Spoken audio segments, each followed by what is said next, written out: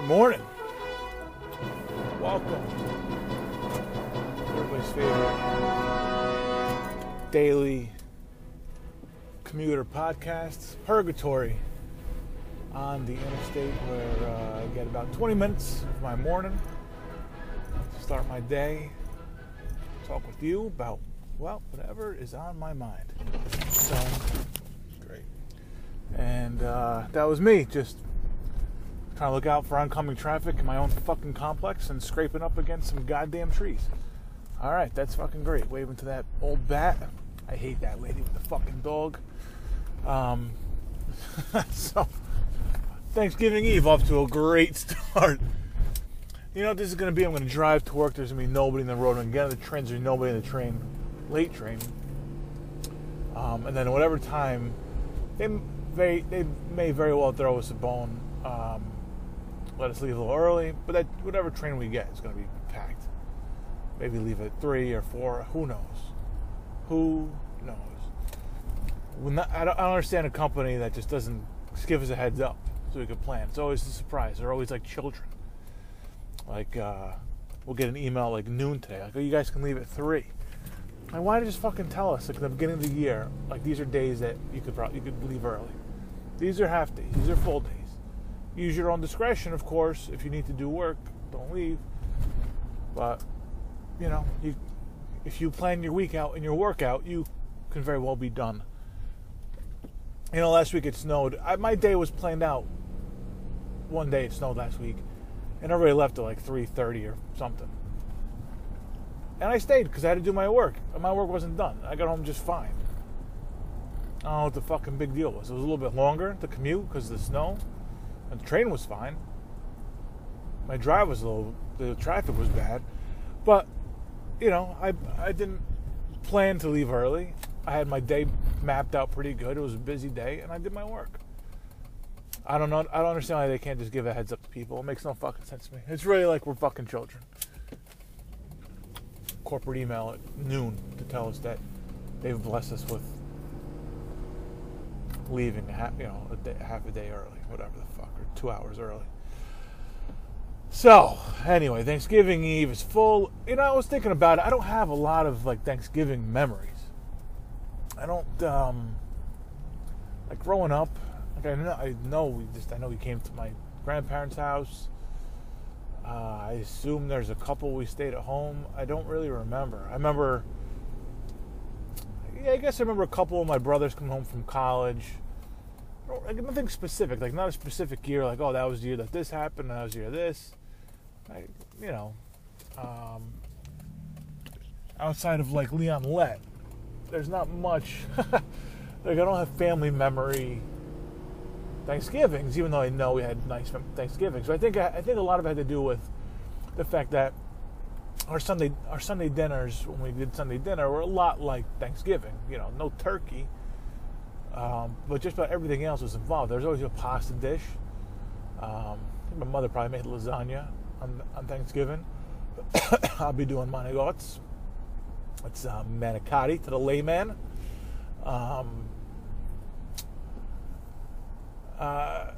You know, a nice anibas, which is big ass salad. You know, meats and cheeses and all that kind of stuff. You know, then the turkey was involved. But I mean, like, dish pasta, anibas, and chicken cutlets or veal cutlets or something like that was always on the menu on, like, a Sunday dinner. So there's not much difference. It's like a little bit more. It's like more of an all-day event. But like I said, I don't have like a specific memory. But I think it's because the continuity of it all, the fact that it was pretty much just an extension of what we did on not every Sunday, but on a lot of Sundays. My memories of Thanksgiving come like in college, because of the Wednesday night, the Thanksgiving Eve festivities, which was always like, I knew it when my brothers were in college. They'd come home, and then we'd see them for 10 minutes on Wednesday night, and then be out. And we wouldn't see them until Thursday morning, whatever time they came out of their rooms. So I always knew that was like a thing, because my brothers are older than I am, so I kind of saw that firsthand. But I never really experienced that because, I mean, not to get sad about it or depressing about it, but my father died. My mother moved away from where I grew up. So I didn't go back and like spend time with my friends. I'd go back and I'd call my younger cousins because they were going out with their friends. I'd go hang out with them, and I had one older cousin, and older cousin would have parties at his house. My younger cousins would be going out with their friends to whatever happy hour. So I'd come back in and be working in the city, or coming back from school, and yeah, so this happened a bunch because I'd be coming back from school or come back from work, and I go out with my friends or my cousins and their friends, and I don't really remember the college ones. Now I'm thinking about it, I must have gone back home for the college ones. So my mother waited to move until I graduated. I don't even remember those too well. I'm sure they happened, but it's a little different. I think also you go back and your father's gone, and your mother's all alone. I think it's a little different. You kind of spend time. Not that I felt obligated to, but it's what you want to do. You both. The holidays are always different when you lose a key member of your family like that. And look, it's been, again, not that depressing. It's been like 17 years, and it's still fucking weird to have holidays without them. Obviously, those first couple are a lot more difficult, but whatever holiday it is, you always take a minute to kind of remember, like, this would be a lot better. My father would be in his 70s now if he were still around, so it's not like, I'm sure at some point when I'm like, oh, well, he'll have been 125 this year, and be like, well, he probably would have been dead by now already. Anyway, but, in the meantime, it's just kind of like, wow, he would have had these grandkids, more, he had more grandkids after he was gone than he did when he was alive, and, that part kind of sucks. So I feel like I went home and spent more time with her than kind of ditch her and go out with my friends. Not ditch her, but it's different when both parents are around and all that kind of stuff. So my memories of Thanksgiving Eve don't kick in until she moved back to where her family's from in Connecticut, and I'd go out with my little cousins, and then go back to my older cousin's house for a party. And let me just say, these two groups didn't really mix. Like I got along well enough with both of them. They're both weird in their own rights, but I side. Let's see. My cousin is still friends with most of the friends. My younger cousin is still friends with most of the friends he brought around, and my older cousin, I don't think, talks to half those kids anymore. So there you go. It's I knew what was what. At least even though I did pick sides because I didn't like some of my older cousin's friends. Might as well just fucking say it. So there's a couple fights. I say a couple. I don't remember they're all Thanksgiving Eves, but there's a couple issues at the house over the years. One was definitely Thanksgiving Eve. My little cousin ripped the railing off the stairway going down to the basement where the beer pong and that kind of shit was going. I was holding him back, and he was going after his kid, and he just kind of got pissed. And look, we were antagonized. We were insulted. And I don't think he did anything wrong, to be honest with you. We didn't go there looking for a fight. But some kids just poke the wrong guy. You just don't poke the bears, because for whatever reason, I don't know why these kids felt the need to poke the bear. They didn't like these younger kids coming in, playing beer pong with them or whatever. I don't know what that was all about, but hey, it ended poorly. Let's just put it that way. Scuffles, nothing terrible, nothing major. But, I remember this girl was talking shit to me, and I called her a cunt. And frankly, she had a comeback. She was acting like a cunt. And I don't throw that word around lightly. I don't think it's nice to call a girl a cunt. But when you're acting like one, and you're coming at me, I'm going to let you know. All right? So it's like once of 2 times in my life I've said that to somebody. And I defended myself. Because, just because, look, I'm not going to hit you because you're a girl. But if you're acting nasty to me and you're being a bitch, I'm gonna sling arrows and it's gonna fucking hurt. And if you don't like it, maybe you should back the fuck up a little bit. There's also one escape from police. I'm not gonna get into that. Maybe at some point I will when I have more listeners. That's too good of a story to waste on a no listener podcast. That happened about 11, 12 years ago, so I think I'm safe. But yeah, that was a good one. That might have been the same Thanksgiving, to be honest with you. So that's it for my Thanksgiving Eve, my Thanksgiving memories. I don't know. This year I'm gonna come home. I'm gonna watch Charlie Brown Thanksgiving special with my kids. I'm gonna cook a little bit. I'm gonna have some wine. Start to celebrate a little bit. And it's all nice, just us. I think my mother might be coming out. My cousin might join us because he's kind of bouncing around from house to house tomorrow. And yeah, I'll start the Wild Turkey early. I'll watch the parade. I get early, you get busy on these holidays. I think I go to the bakery early, pick up my mother, come back, watch the parade, pour some Wild Turkey, then have some real turkey. And just you got to pace it. It's a long day. It's a lot of food. Just pace it. So it'll be good. Looking forward to it. And then back to work on Thursday. You might get me tonight. I think I'm going to do my picks tonight, so I'll be back for episode 2 of Thanksgiving Eve. Purgatory on the interstate. As we're passing exit 8 here on 91 South. Traffic's not as light as I thought it was going to be, to be honest with you. I thought it was going to be real light. Surprised at how heavy it is. Adrian Beltre announced his retirement yesterday.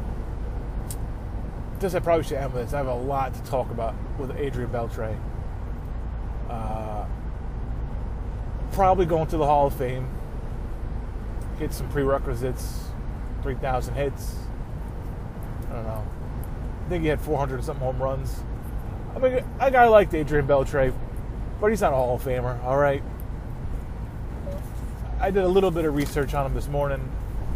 Looked at him a little bit last night. He's like this 5th highest WAR for third baseman, which makes no sense to me. I don't should end all. The only cool thing about WAR in baseball is that Babe Ruth still has the highest WAR of all time. That's the only cool thing about WAR. It's the only redeeming factor of that stupid ass stat. All right, Adrian Beltre is a 4-time All-Star. He's going to the Hall of Fame. He's a 4-time All-Star. He never won an MVP. He only finished 21 years, 4 times All-Star. Top 2 in it. Oh, okay. Penske rental truck. Okay, here you go. Unwritten rules of the road. Let me give you a little something here. Unwritten rules of the road, brought to you by AA Beep Beep MCL. When you see a rental truck on the road, always remember that guy doesn't know what the fuck he's doing. All right? If you see a rental truck, it's some guy, maybe it could very well be his first time behind the seat of the driver's seat of a truck that size. Okay? They're not used to not having their rear view mirrors. They're not used to using that secondary mirror. I am an expert on driving rental trucks. I've driven a million U-Hauls of all sizes, vans. I've driven, what do you call those things? Trailers. I've driven trailers on the BQE in rush hour. All right, when I was like 23. Or no, fuck. I was like 21. I was not even old enough to rent the fucking thing, and they still put me in charge of that monster. I got lost in Staten Island for like 4 hours in one when I was a kid, when I was like 21 years old. Somehow made it back. I had to get it back to Queens, maybe Brooklyn. I don't even remember where I had to go. Without a GPS. That's before, pre-GPS on the phones. I had a fucking flip phone, no GPS, and I fucking found my way back. In a trailer with like no money for gas. So I have no idea how I even kept gas in that fucking thing, or how I didn't die out there alone in a trailer that ran out of gas. Fucking Staten Island. That was almost into the story of my story. But that's your rules of the road for today, for Thanksgiving Eve, is when you see one of those rental trucks on the road, always remember that guy's a fucking amateur, all right? So Adrian Beltre. So I did a comparison to George Brett. Now, George Brett's one of the best third basemen of all time. Goes without saying. Listen to some of this shit, all right? So George Brett played in a lot less, or not a lot less games. He played in less games, had a lot less plate appearances than Adrian Beltre. And he had less home runs than Beltre.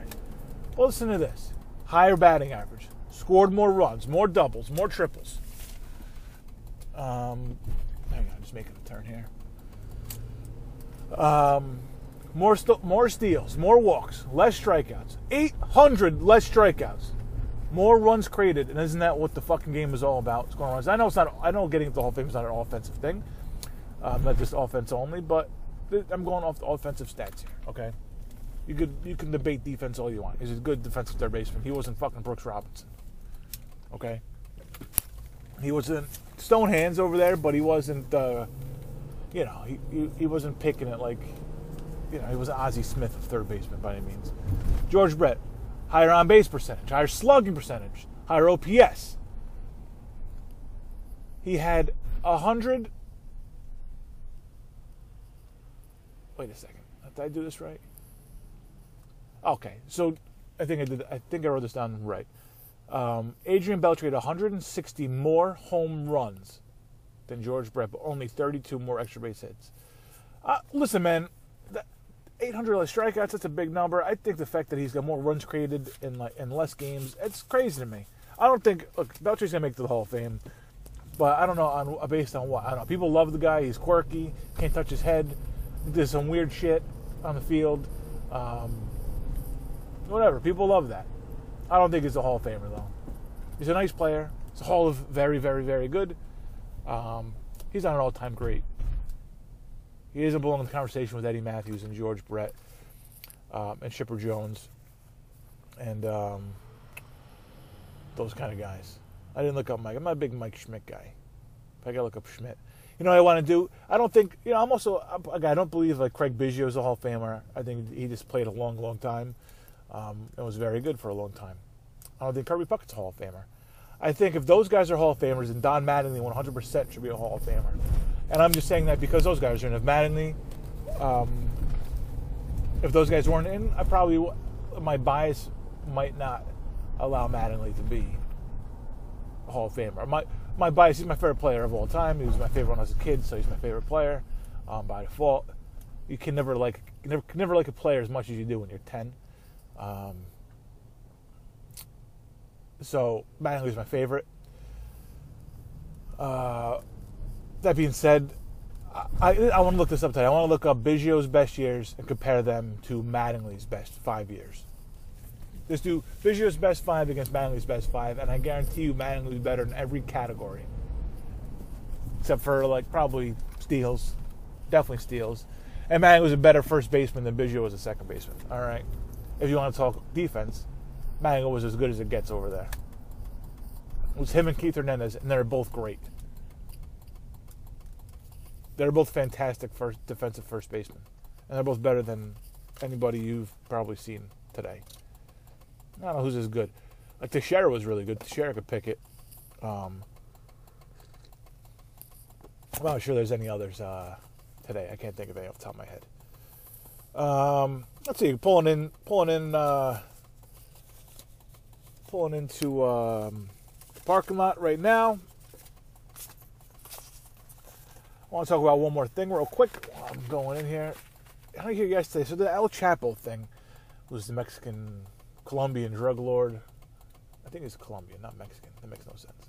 He's a drug lord. I have no idea now. Now that I think about it, I have no idea if he's like one of Escobar's descendants or if he comes from Mexico. I have no idea. But his trial's in Brooklyn. And I guess some guy was on the stand yesterday and testified that this guy once killed somebody for snubbing him on a handshake. Now that's some gangster shit, man. That's some shit. Like, the Italians were bad in the day, not so much now, and not so much the past 40 years. But I never heard of any shit like that, snubbing for a handshake. And I said, that's like It's like if Larry David were a fucking drug lord. I can't do a Larry David impression, but I get snubbed in a handshake and get whacked. I made some Larry David shit. Everybody always makes there's 1,000 fucking parking spaces here, and this guy's got a debate between the two of them. Make me fucking mind, Cheech. All right, I'm late for the train yet again. I'll be back tonight to do my NFL picks for Thanksgiving. I'll be back on Friday. Have a great fucking day. If you don't listen to tonight's podcast, as you might not because it is Thanksgiving Eve, and you'll be with your family and stuff, I hope you have a great Thanksgiving. Enjoy. All the best. Don't take any shit from anybody, and I'll talk to you soon. Take care.